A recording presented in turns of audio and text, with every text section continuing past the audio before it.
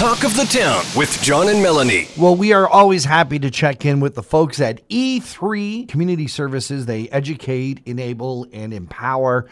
It is an organization that, not only they're a huge employer in our community, but they also look after a segment of our community that really needs help, and they're there for them. Joining us is Kristine Sargant. She is the employment consultant and FASD leader. Now, the FASD, of course, is Fetal Alcohol Spectrum Disorder. Kristine, give us just an example of what that's about for those who don't know. Sure. Well, fetal alcohol spectrum disorder describes a range of disabilities that could occur when a developing fetus is exposed to alcohol during pregnancy. As far as being exposed to alcohol, this is generally, quite a few drinks while you're pregnant, or is this something that is studied to be a specific point as far as how much people are drinking? That's a great question. So the big message here is obviously prevention. So we want to prevent this from happening, remembering that zero amount of alcohol is okay at any time during a pregnancy. That's one of the myths that I was going to talk about, is that a little bit of alcohol when pregnant won't hurt anything, or some even promote that as being good.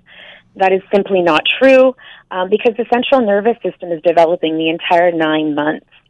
So of all of the substances of abuse, surprisingly, alcohol produces by far the most serious neurobehavioral effects in a fetus. And that's even more than heroin or cocaine. Wow. So when we talk about this, talking about some of the myths when it comes to alcohol, well, now even the guidelines that are coming down where adults should only be having 2 drinks a week. So that one drink, when it comes to that nervous system, can be quite detrimental. What are some of the issues that could occur?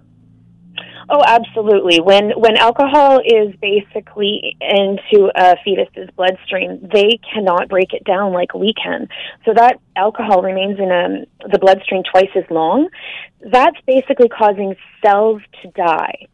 So where cells are supposed to be developing and landing in these nice, neat spots so that we can continue to make connections our entire lives, if these cells die, which they do because of the alcohol, they're gone. They don't come back. They're missing. So people with this kind of a brain impairment are essentially missing pieces of their brain. So certain connections aren't being made.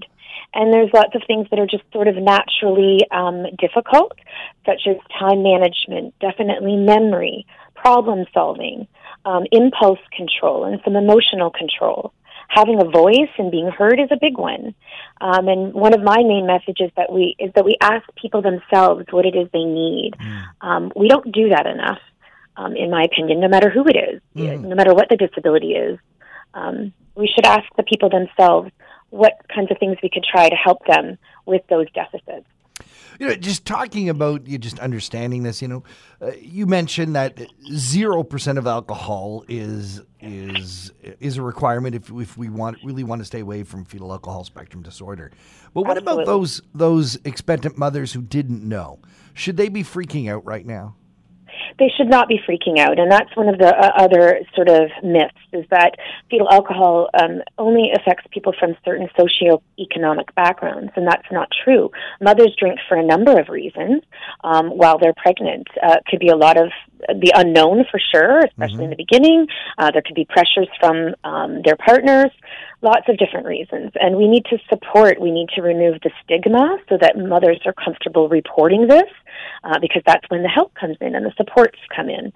We need to help the community with better learning and understanding and talk more about these impacts and ways to prevent with both women and men. So when you talk about support and someone may be thinking, oh my goodness, I just realized that I'm pregnant and I have carried on. It was my birthday weekend. More than I should for a period of time. Are there things that they can get help for at that point? Or is it something that then it's only after birth? Unfortunately, the damage could have been done, and that's the sad part. Is that's a common tale, is that people just didn't know they were pregnant. That's huge, So really, if that's the case, stop drinking immediately, and just nurture your pregnancy. And then, obviously, if there's deficits noticed as children grow, we support. And definitely acknowledging or admitting that you drank could definitely help with some supports as well. And that's where the stigma is the issue, right? That's an embarrassing thing for a woman to admit, but it happens more commonly than we like to think. And that's why these messages getting out into the community is really, really important. What about those who, now that marijuana is legalized, are we talking the same effects with marijuana? Could it be a substitute, or is this a whole different conversation?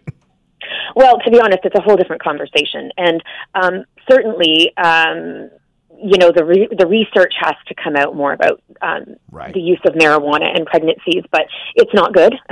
Don't do it. Yeah. That would be my recommendation. Any of those kinds of substances are going to hurt an unborn fetus.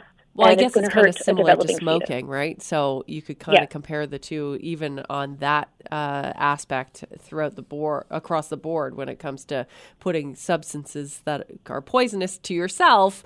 I mean, they're poisoning your unborn fetus. You talked about the fact that there are supports and that normalizing the conversation over fetal alcohol spectrum disorder is a way to get support to those who need it.